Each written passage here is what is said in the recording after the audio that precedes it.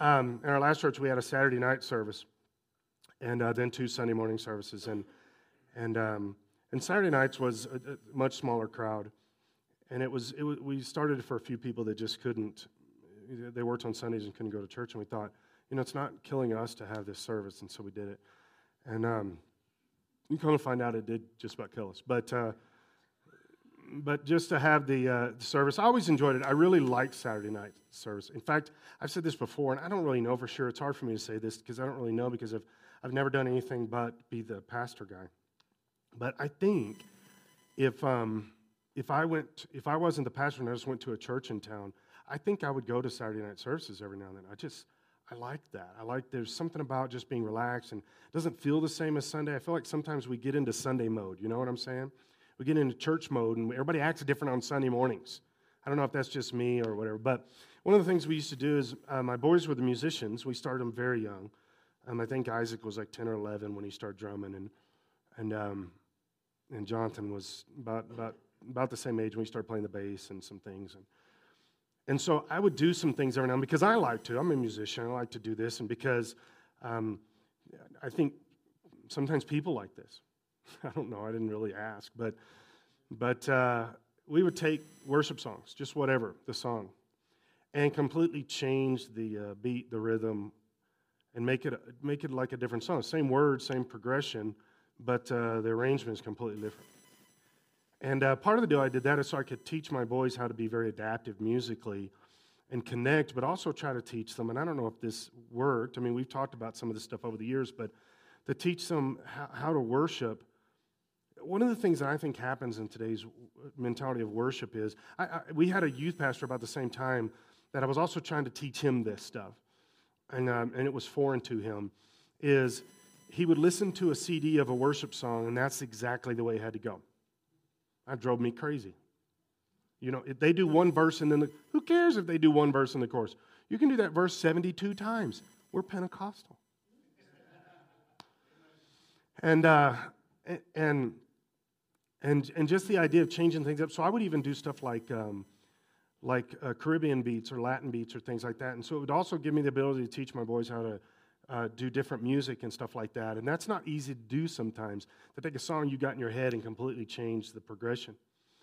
And we the people in church really were liking it, and it was just different. And we would do things like that and have a good time with it. So then one time this lady, she'd been Christian maybe 2 or 3 months.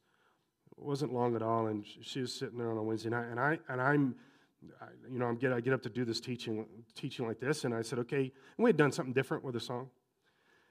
And I said, and if you guys ever have any ideas or you just want to throw some things by us, just let me know, because I'm very open to this. I like doing things like this. She raised her hand. She said, can we request songs? I said, sure, of course you can request songs. Now here's one of the traps I've fallen into over the years. What is the trap that I just fell into? That's actually the answer. But the trap that I fell into is I assumed that we had a mutual starting point for this conversation.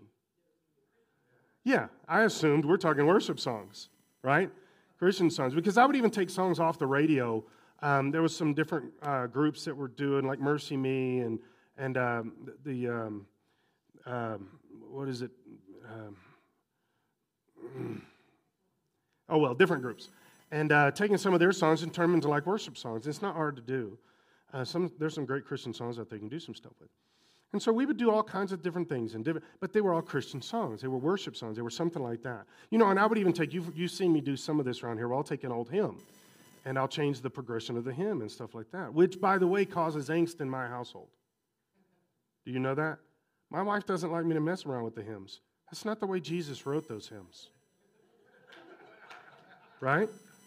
I mean, when Jesus sat down and penned How Great Thou Art, he didn't expect you to be messing with it, right? So,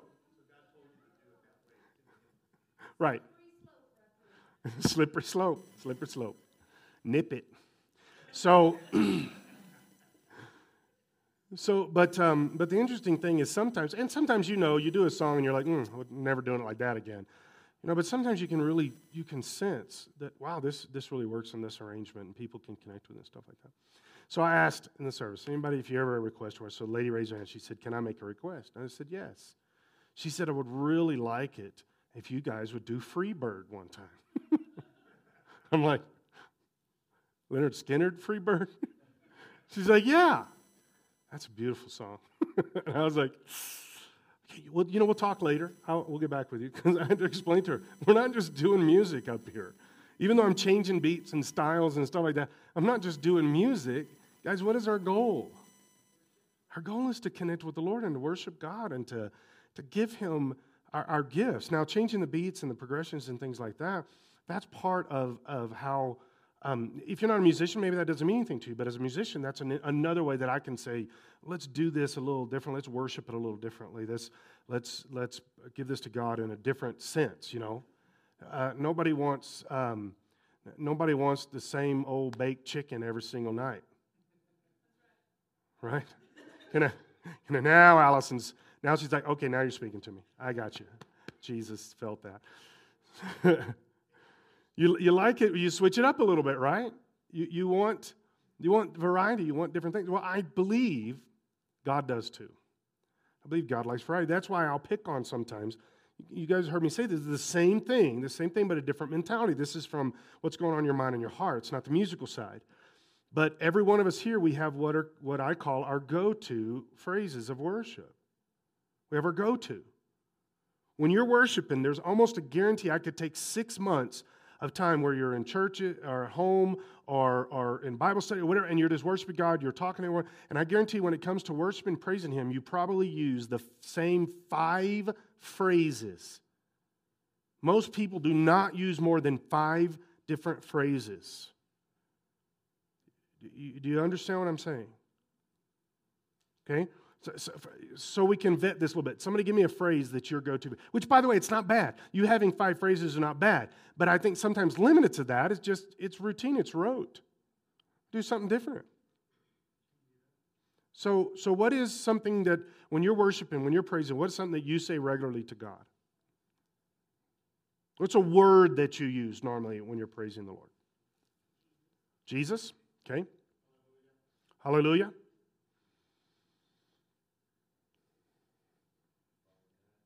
Father God, my wife does that when she's praying. Father God's her go-to. I say in Jesus' name, and my wife gets upset at me because she's like, oh, I thought you were finished. In Jesus' name doesn't mean I'm done.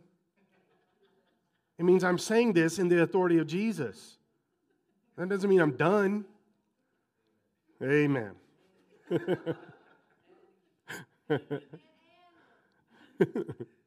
So what are some other things? What are some phrases that you use? And guys, this isn't bad. It's not bad to have a phrase. Christine? I love you, Lord. Now, there's nothing wrong with that phrase. It's a good phrase. But here's something interesting is some of you may never say the words, I love you, Lord. Christine may never say, Father God. You see what I'm saying? It's not a good or bad. What it is just you. But here's the cool thing. Just read through the book of Psalms. Read through all the different ways that David exalts the Lord. He was very creative. Very creative. Some of that, I think, is not just creativity, it's revelation. Now follow me with this. This is where it should convict us a little bit. Is there's revelation that comes along with saying, oh, this is who God is. Or, oh, I've never thought about this. Praying through the names of Jesus. That's a powerful way to begin to understand worship better and go deeper in different concepts of worship, is praying through the names of Jesus because you see more of Jesus than you've seen before. You may see Jesus as the provider, okay, but He's also the victor of all battles. That's one of His names too, right? So when you begin to go through the different names, that's a way to do that. Walking through Scripture in a prayerful mentality can help you see things differently and help you understand God in a much more powerful way. Just to see some really great revelation and go, oh, God, you're the God of whatever. Praying, I mentioned this before, different personalities are different, but I love to be out in the mountains and I love to bike through the mountains. One of the things about biking through the mountains is it's very, for me, it's very therapeutic, extremely therapeutic. And there's something about, early in the morning and there's still, the ground's still moist and there's leaves, but the leaves aren't crunchy, they're soft. And the little bit of mist, maybe a little bit of fog, like, wow, this morning. And you're riding through this little trail, and there's wildlife, and there's something about that to me, I feel as close to God at those moments as almost any other moment. There's something about that. I don't know how to verbalize that. Well, if you like those kind of things too, take a walk through the mountains in the morning and pray. Worship God in the mountains. David said he did. Worship God in the mountains. David said that he would lay in his bed at night and look up to the stars of heaven and worship him worship him while looking at the stars in the heavens. Now, for some of you, you may have to do something like tear a hole in your roof to get to that mentality. But you understand, David was looking up and seeing the sky when he was worshiping. Little things like that just make us see God differently or bigger. Or make a list of the things that you know that God has done and just begin to thank Him down through those lists. And you'll be amazed at how you'll worship Him differently. It'll be broader, deeper. Because He's very big and we're very limited. That's the only reason I'm saying is we're so limited. This is the way we look at things. This is the way we look at everything from. You have a specific style of music you like. You have a specific style of worship. You have a specific style of church. You have a specific Bible that you use. And you can go down through the list, and all these different things are not bad within themselves, but at the end of the day, you can actually lock yourself into things. Somebody was asking me, was it on a Wednesday night a couple weeks ago? We were talking about the different versions of the Bible. Did we talk about that? Okay, then it was in some other setting where somebody asked me this question. And we were talking about, it was at one of the journeys. We were talking about translations and things, and somebody asked me, well, is the Message a good translation to study out of? Well, that's not the right way to ask that question. Because the Message isn't a translation. It's a paraphrase. It is a great paraphrase, but it's a paraphrase. It's not a translation. So Eugene Peterson basically sat down and said, this is what I think it says. And then he wrote it down. It's a paraphrase, like the old Living Bible was. You guys remember the Living Bible? Not what I use now, the New Living, but back in the 60s, the Living Bible was really it was the first Bible I ever saw that just said it in English. Okay, but it wasn't a translation, it was a paraphrase. So studying out of those are good for insight, but you're going to miss some things when it comes to actually what Scripture says because it's not a translation. Right? So they said, is the Message a good translation to study by? Well, it's not translation, so you can study by it, but at the end of the day, you're going to make some theological mistakes if that's a study guide Bible, study Bible. Whereas a translation, you're not going to make the theological mistakes, but maybe it won't be as insightful for you. Right? That's why I think the two best versions out there right now are the ESV and the New Living Translation. Hands down, they're translated better than the other translations. Okay? Does anybody want me to take a few minutes and explain why, or does that matter? You do want ESV, English Standard Version, and the New Living Translation, which the one that we use, well, the New Living Translation now is called the second edition because the first one had some mistakes. So, okay, I'll explain that. The ESV and the New Living, they started with some basic starting points that some of the other translations like the NAS and the NIV and some of those didn't use, okay? Now, those get picked on a lot. NAS, or NIV gets picked on the most, I guess. Nasty, incomplete version, all those different kind of things. All right, here's the thing.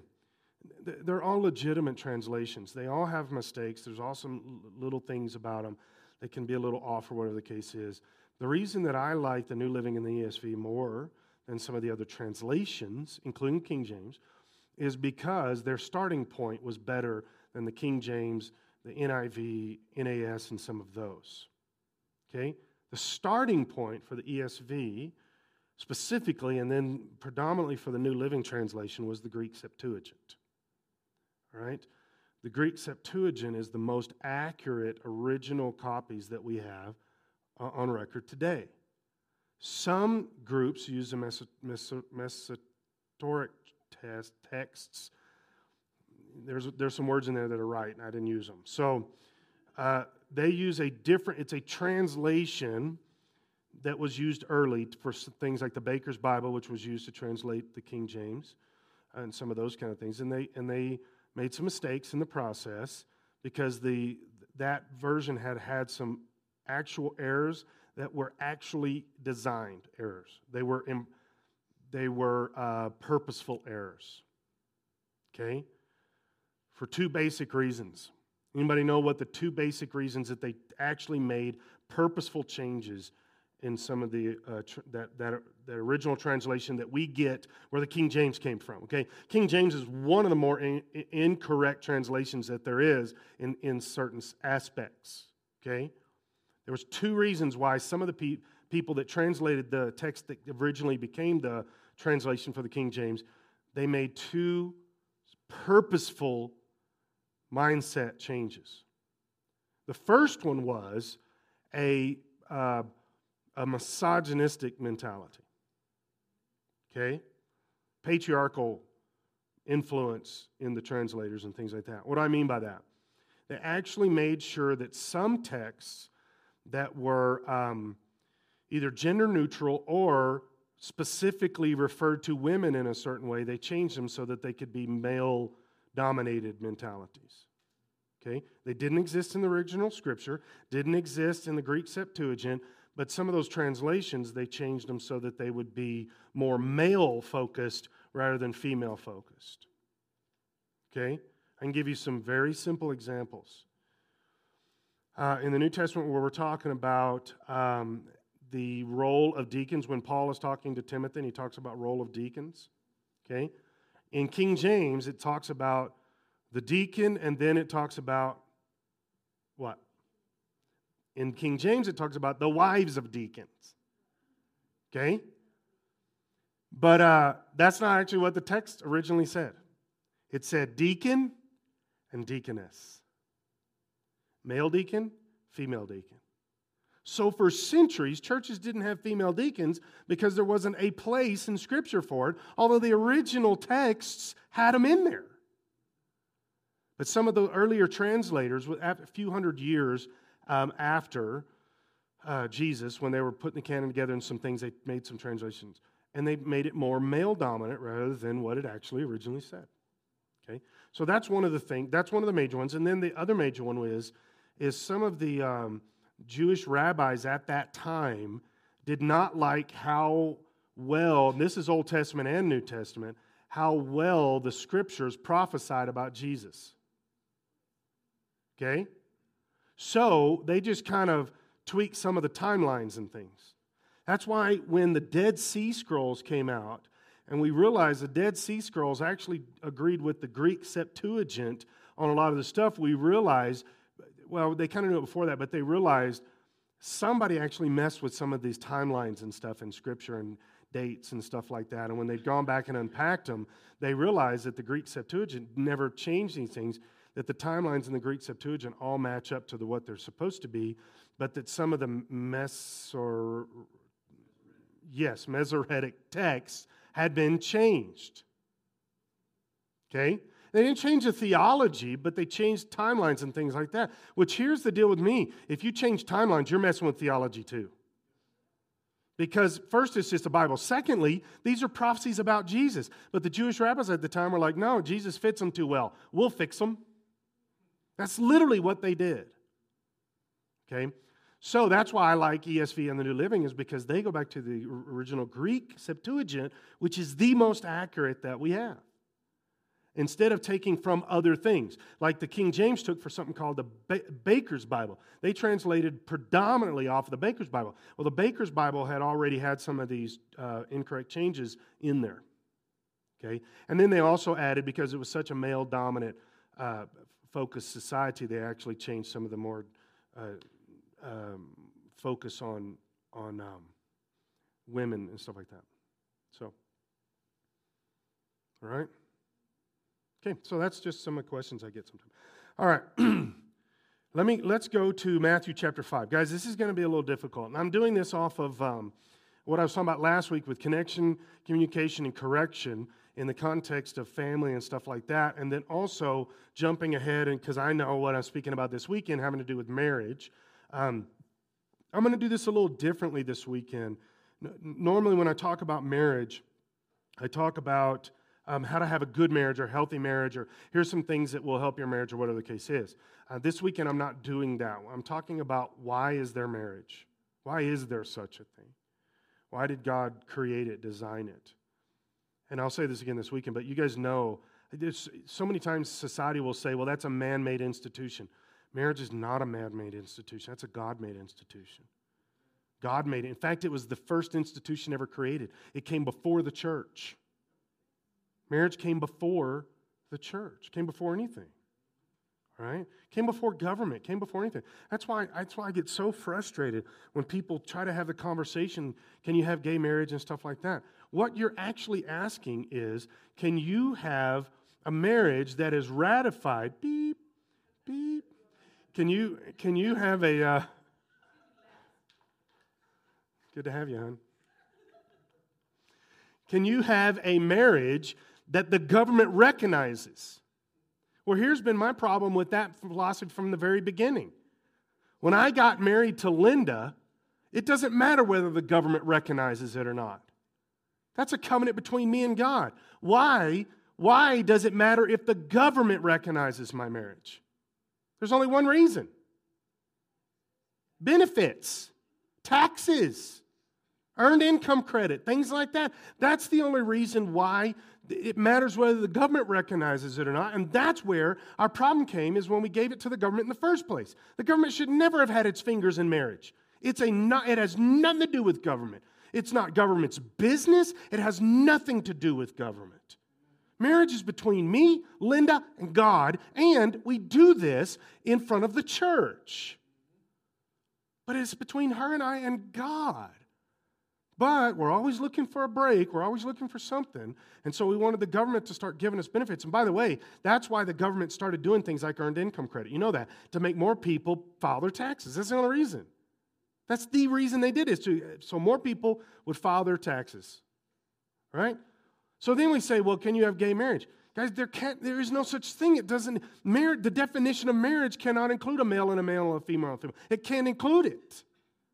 The reason that the church gets caught up in the conversation is because we gave marriage to the government so long ago that now we think that the government decides who gets married or not.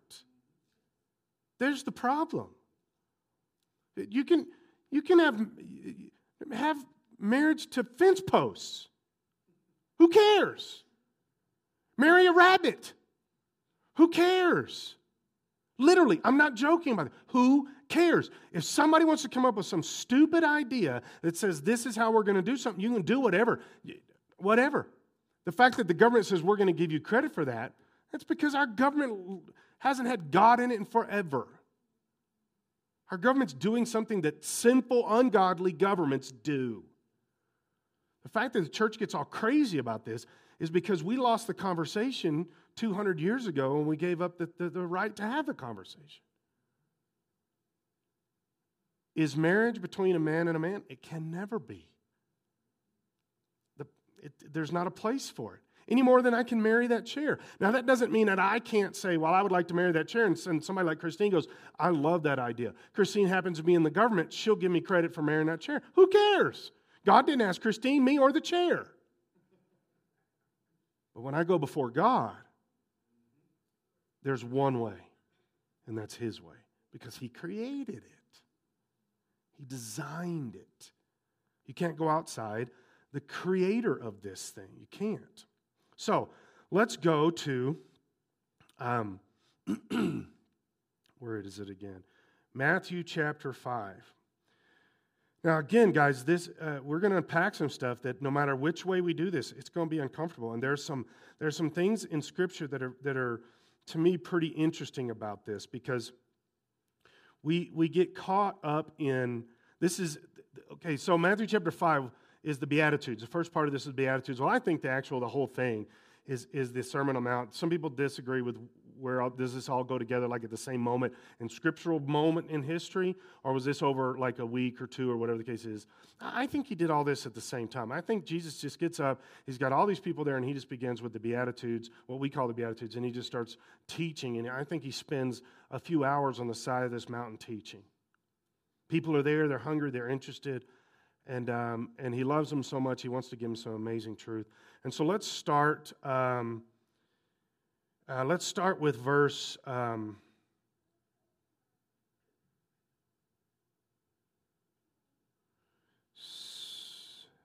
21.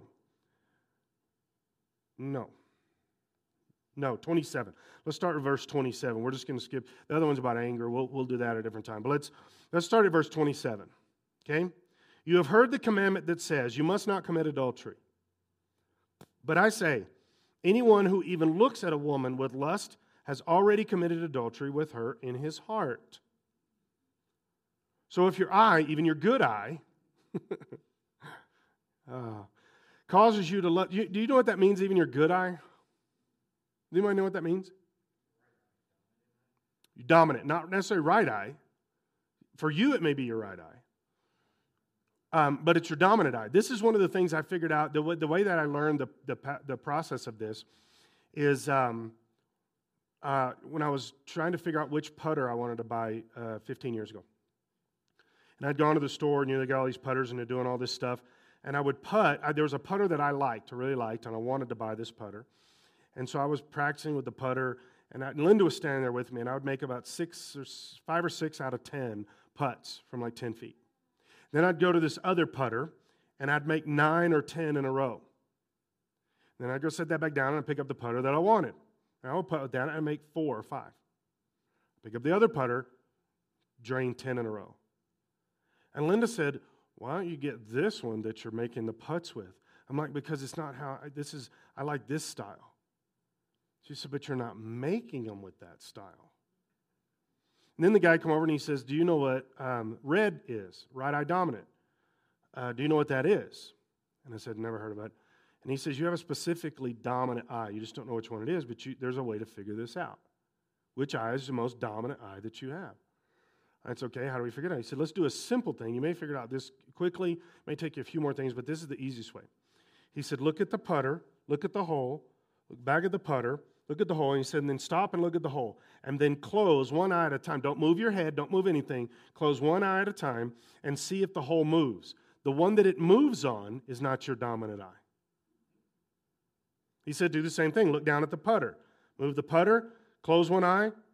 If the putter moves, that eye that you close when the putter moves means that's not your dominant eye. The one it stays still on is your dominant eye. So when I started doing that, all of you in here are going, you can't do it at something really distant. You have to almost kind of turn your head to the side and look at it and then do the other, and you'll realize either way you turn, that the same eye is the dominant one. Okay, all right, so then he said, now you pick a putter that favors the dominant eye.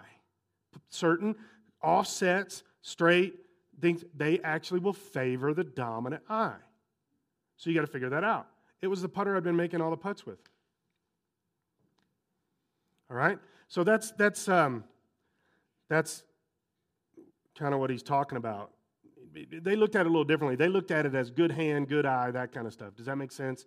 Not dominant. They literally thought it was good and evil. Like your hand that didn't work right was an evil hand. That's literally the way some groups looked at it. Okay, so if your eye causes you to lust, gouge it out and throw it away. Now, here's something that's kind of interesting about this. I have never, ever heard anybody think that that's not metaphor.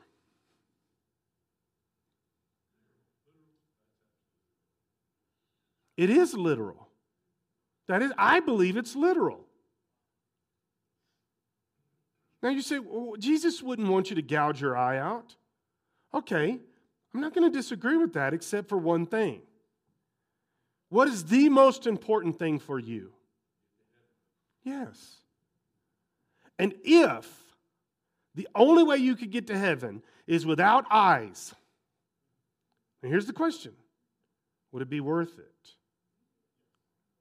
And when we slow down enough to think about it, we go, well, yeah. But then our brain kicks in and we go, but it would never need to be that extreme. Now, I agree with that, and I think this is what Jesus is saying too. I don't think Jesus is being metaphorical. I think he's being literal. But what he is saying is, if you can't do it without gouging your eye out, it's more important to gouge your eye out. But here's another idea. Try to figure out how you can do it with eyes. Isn't that what he's saying? Okay? So if your eye causes you to lust, gouge it out and throw it away. It is better for you to lose one part of your body than for your whole body to be thrown into hell. This was a really good picture that I saw of this, was the movie that Kirk Cameron made about when he was caught in pornography and those kind of things. Huh? Fireproof. Okay? He takes his computer out to the yard and beats it with a hammer, a bat, baseball bat, beats it with a bat.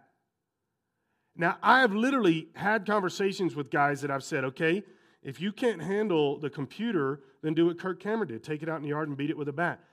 They say the same thing about this. That's not really, that was just for the movie. That's not reality. I have to have my computer.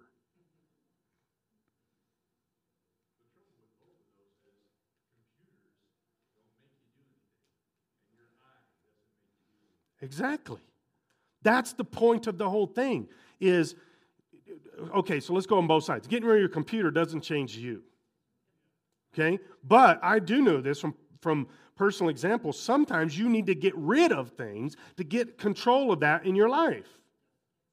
Correct? Okay, so sometimes, I don't think sometimes, it's always literal. But you got to figure out what the parameters are. So, does it mean gouging your eye out? I would hope not. I would hope you could come to some better conclusions before you get to that place. Okay? But at the end of the day, what Jesus is saying is the most important thing is that you don't miss Him for eternity. That's the most important thing. You could use all kinds of examples in your life right now. From what you have, what you use, what you live in, what you drive, all different kinds of things.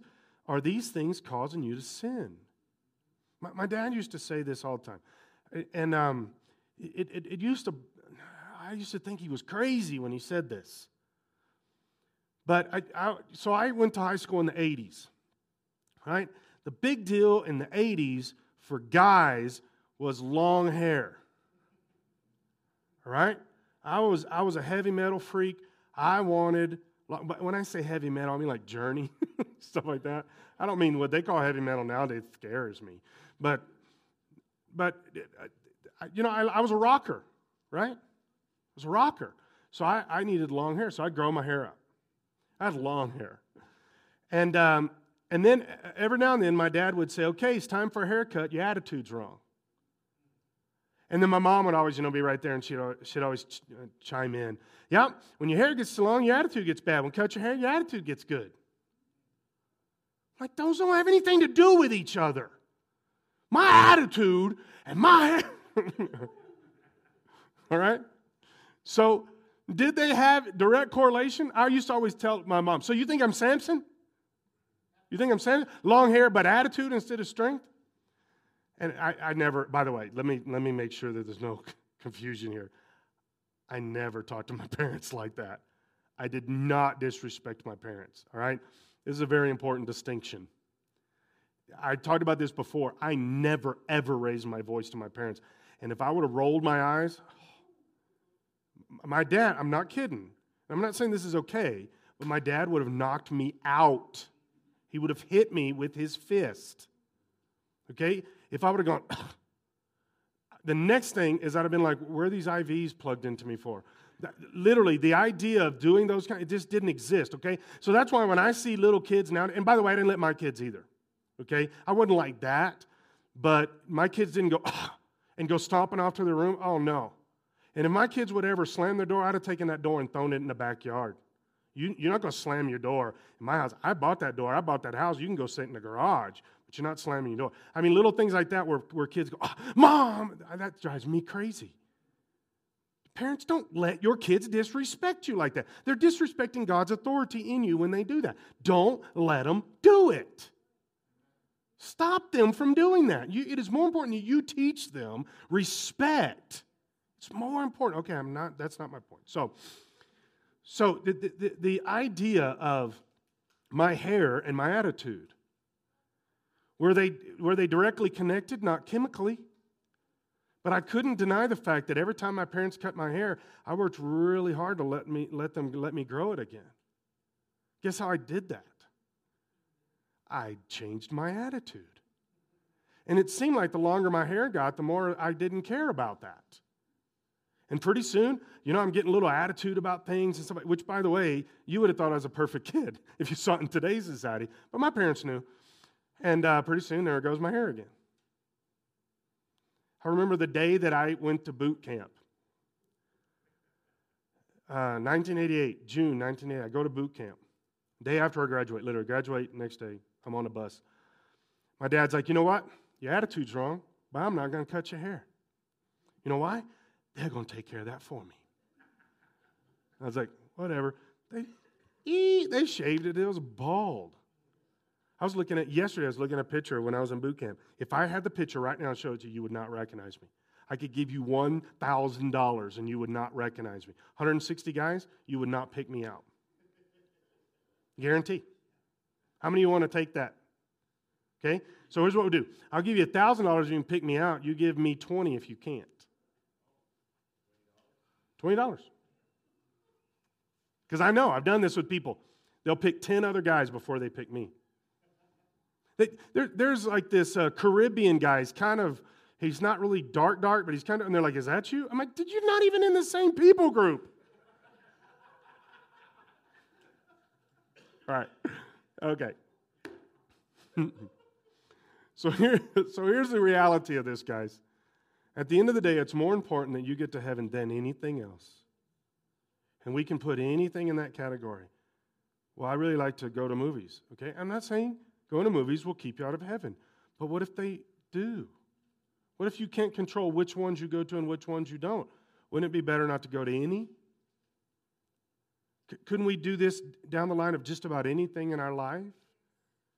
Couldn't there be pretty much anything that you say at some point, maybe? See, this is the thing. I'm not going to tell the whole story. This is part of it. But the fall of 1988, I was in college. I'd gone to boot camp, gone to another school, and then I got to college. And God really began to work on me. I got saved that fall. And I wasn't a Christian, which is, that's a prerequisite for getting saved. And I got saved, and over about a 3-month time frame, God really spoke to me about what does it mean to really get saved, really surrender to Him, commit myself to Him. Am I all in? Am I not all in? I went through a bunch of prayer and a bunch of stuff and scripture, and I was in Chi Alpha at the time, and these leaders were speaking into my life and stuff. So I'm praying one night, and at that time I wanted to be a professional musician. I was practicing my bass guitar hours a day, 6, 7, 8 hours a day. And just as plain as day, God said, I want you to put music down. The bass wasn't the only thing I played, but that was the one I was doing studio work and stuff. And so God said, put the bass down. But put musical instruments down. Don't play any musical instruments till I tell you again. For some of you, you're like, so? Guys, that defined me. I can't tell you how much that defined me. That was me. Still is to a great extent, but very different nowadays. Defined me. I did not touch a musical instrument for over a year. Not once. Now you say, does that really matter? If this is, let me put it in the context of, if the bass guitar is going to keep you out of heaven, then don't ever touch a bass guitar. Right? Okay, but for some of you, you're like, oh, that's easy, because, all right, then God's probably not going to ever ask you to put down the bass guitar if you don't play it, right? But there are things in your life that God may ask you, are you willing to give that to me? Are you willing to walk away from it? I've had this conversation with so many people over the years that immediately they say, well, God won't do that, specifically like music and art and stuff like that, because God gave me that gift. He will never ask me to set it down and walk away from it. Really? Are there any biblical examples that would disagree with that? How about Abraham? I want you to sacrifice the most important thing to you, the biggest, greatest gift I've ever given you, something that you waited 100 years for. I want you to sacrifice it to me. And we say, well, God would never ask me to do something like that. Okay, as long as you think He won't, He won't. because you're not where you need to be with Him. If you just say some things are off limits, then that's a whole area that you can't go to with God. And you're right, God will never ask you, but you will never have that depth of relationship because you've already made some things off limits. You've already made some things not discussable with God. So here's my question. Let's reverse engineer this. Is God really your God if there are whole categories you're not willing to talk to Him about? He's not willing to have. Right? I've had this conversation with parents, not about sacrificing kids. Good thing I've never had that conversation, but about giving their kids to God. I can name people right now over the years, there's about a dozen, that over the years, God has called their children to some type of missions or something like that, and the parents fought it and fought it and fought it until they stifled it, and the kids are not missionaries today. And I can give you exact conversations where the kids were saying, and these are adult kids, by the way, saying, but God's called me to, and parents saying, you have no idea how to hear God's voice. You can't do that. God didn't call you to do that. God didn't call you to do that. What's the difference between that and Abraham saying, no, I'm not going to sacrifice my son? You know what the difference is? Abraham followed through, and these parents aren't. That's the only difference. To say, God, that can't happen.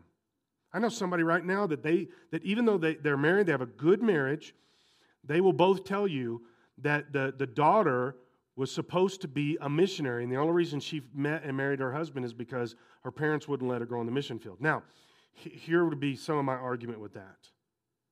When do you become your own person and follow God? Now, that's not always easy said as done, right?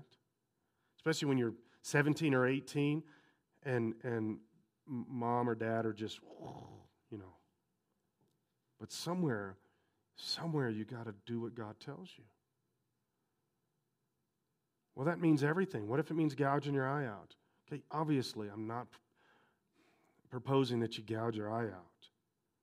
And I don't think Jesus was either. I think he was saying, I do believe he was being literal, but I think he was saying, I think there's probably some other ideas you can get to before there, but here is the truth of the extreme. Okay? Serving God is the most important part. And if your hand, even your stronger hand, causes you to sin, cut it off and throw it away.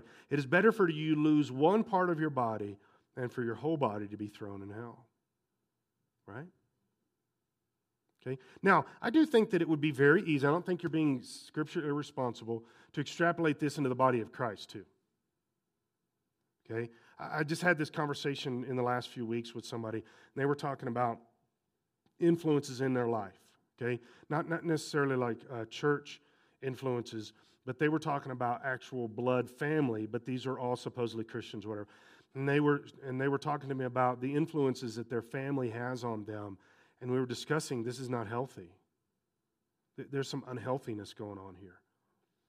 If you cannot keep a consistent, healthy, understanding attitude and relationship with God because you're around these people, even if the argument is you could be stronger and be around these people, but if you can't, then separate yourself from those people.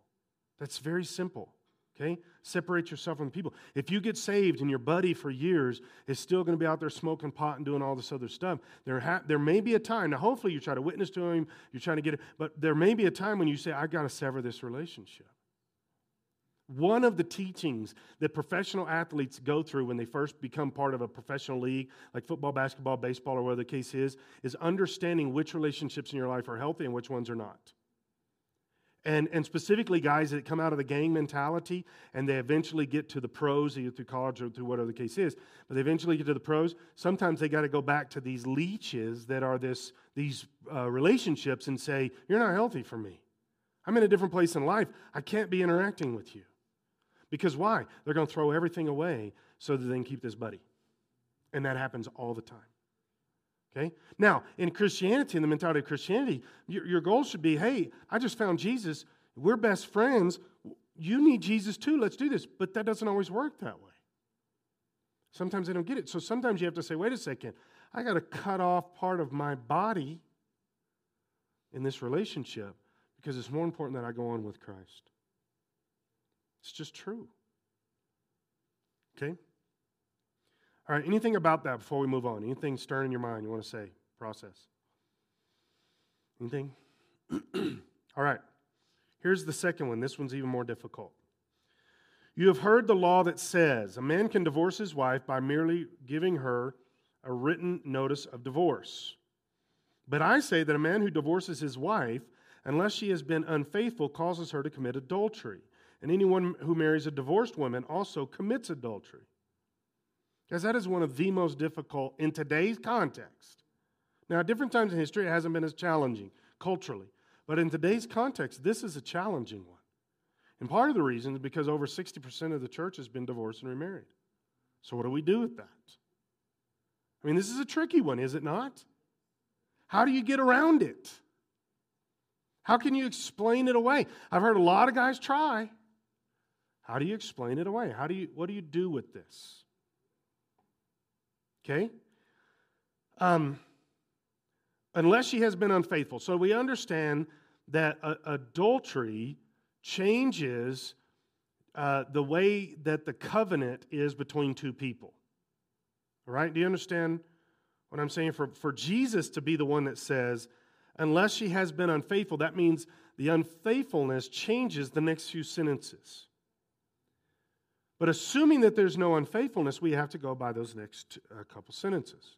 So what does the unfaithfulness do? There's a covenant thing. In fact, this is the way I'm going to actually mention this a little bit this weekend. This is one of the things. This is why sexuality is such a big deal, and I don't think we process this. Guys, you've heard me talk about this, and I know I can say this till I'm blue in the face, but in today's culture, it's almost like you have to take it with a grain of salt because it can't just be the way it is. All right?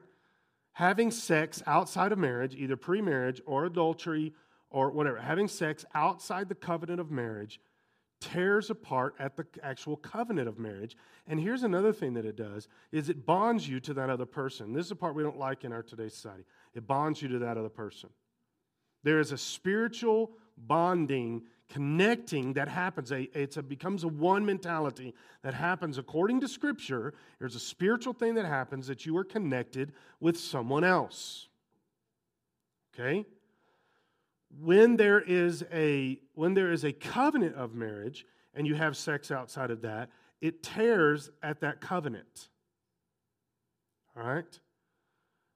Which according to the way Jesus says this, means that the spiritual bonding is somehow changed or severed or something. Because according to this, he says, but I say that a man who divorces his wife, unless she has been unfaithful, causes her to commit adultery. In other words, if he just divorces his wife and his wife goes and marries somebody else, that she commits adultery. That's what it says if you take that little statement, unless she has been unfaithful. The caveat that he throws in there, unless she has been unfaithful, changes the next part of the sentence. It means that she's not committing adultery if she has been unfaithful, although the unfaithfulness is committing adultery. All right? You're like, oh, thanks for clearing that up. That's so much better now, right? When there is adultery, there is a covenant breaking that happens there. Now, that doesn't mean you can't fix it. It doesn't say that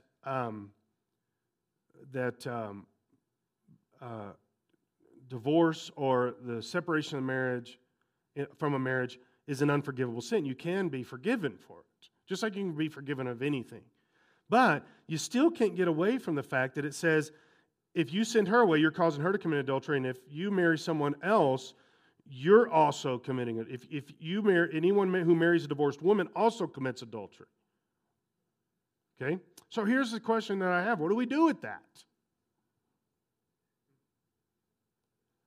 I don't know what to do with it, but I think back then, a woman couldn't divorce a husband, which is probably why a woman divorcing her husband is not mentioned there, but we can do that today. I'm assuming that the reciprocal works. So if a woman divorces her husband and the husband has not been unfaithful, then there's adultery going on there. Okay, so you're saying that this is not gender specific. Correct. Okay. I wouldn't disagree with that. I thought you were about to go down the road to, because it doesn't mention the women, that maybe the rules are a little different. Now, you do have to be careful of this. Here's something that happens when we're looking at Scripture, and this is not what Tom was saying, but here's something that we do, is we'll take a statement from Scripture, add the cultural context in it, and say, so the cultural context therefore changes the overall picture when you bring it into context. Except there's a problem with that. These words are in red. Jesus says it. He understands all cultures under all circumstances at any time in history.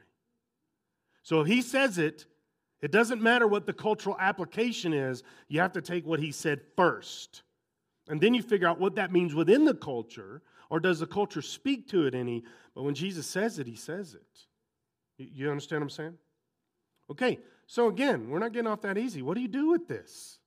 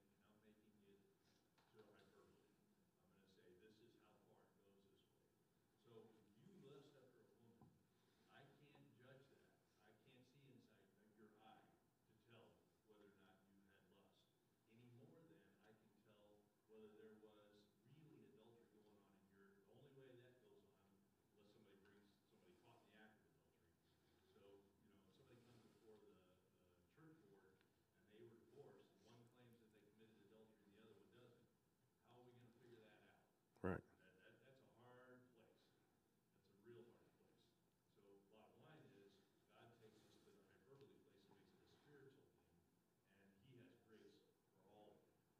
Yeah. So the overarching thing is the God of grace is the one that's saying this. So we have to keep that in mind. Jesus is the forgiver. But the actual subject that he's talking about, he doesn't give a lot of wiggle room right here.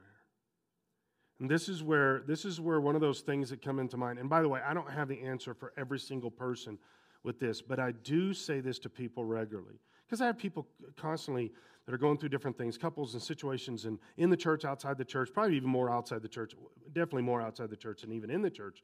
But people that will come to me and say, hey, we want to counsel and talk about this. Our marriage is not going to make it.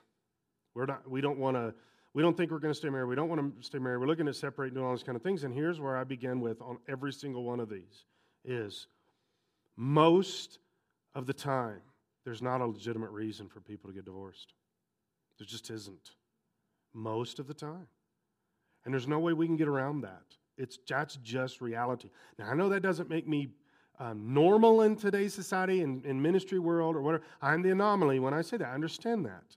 But most times, God's not okay with us getting divorced. He's just not. We just are doing it. And we'll try to figure it out later. I'm going to get divorced, and then we'll figure it out later. Except for the fact that God's just not okay with it. Scripture is very clear. God hates divorce, and we come up with all kinds of reasons that society, again, we're going back to the same government we gave this to and saying, can I get divorced or do whatever the case is? But God's not actually okay with it. Armando?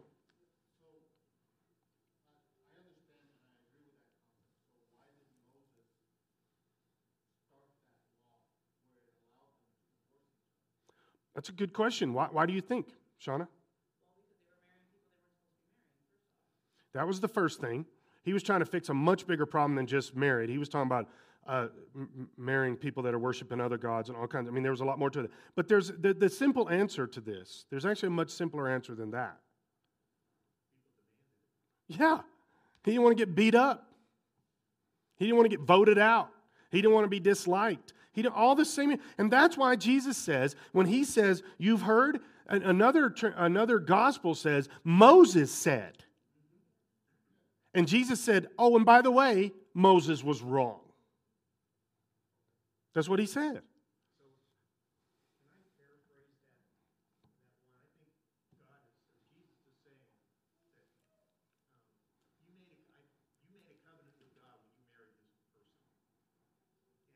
Paper and saying we're divorced does not negate that covenant. Yes. Correct. Yes.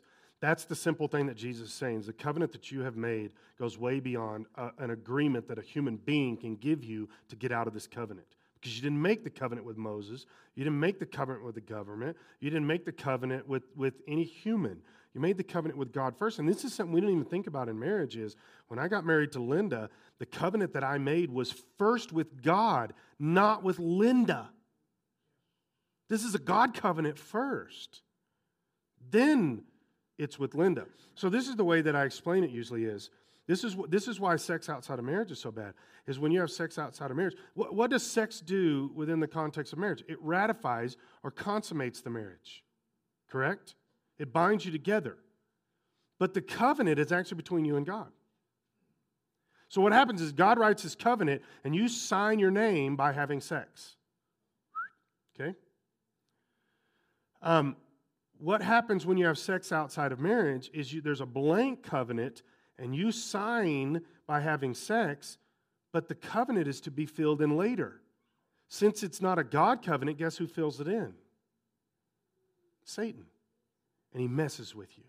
And he puts things in this covenant and changes lines and does stuff. And in a spiritual sense, he puts things into your mind, your spirit, and your relationship that literally will mess with you for years and years into your marriage.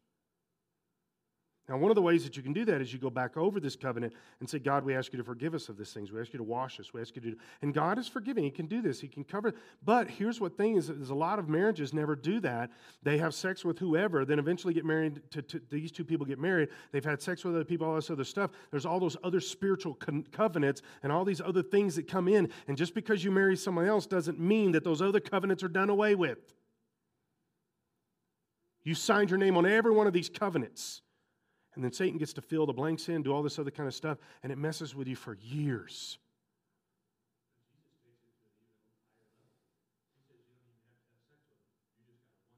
You just got to get it in your mind and your spirit. And according to this, guys, that's why this stuff is so important. Because Satan uses this stuff against us. And then I counsel with people 20 years later, they're still dealing with the same things. And when you trace this stuff back, oftentimes it has to do with attitudes and rebellion and sin that happen. They've been Christians for 20 years, serving God.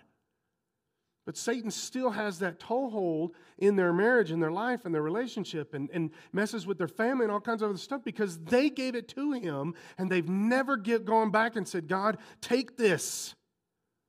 Take this. This relationship, this sexuality, this stuff, take this because I gave it up in a wrong way back in the day.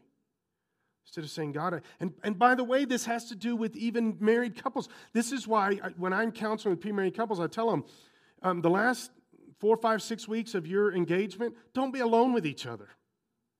Why? Because you're getting married anyway. Your brain will tell you, well, we're getting married anyway.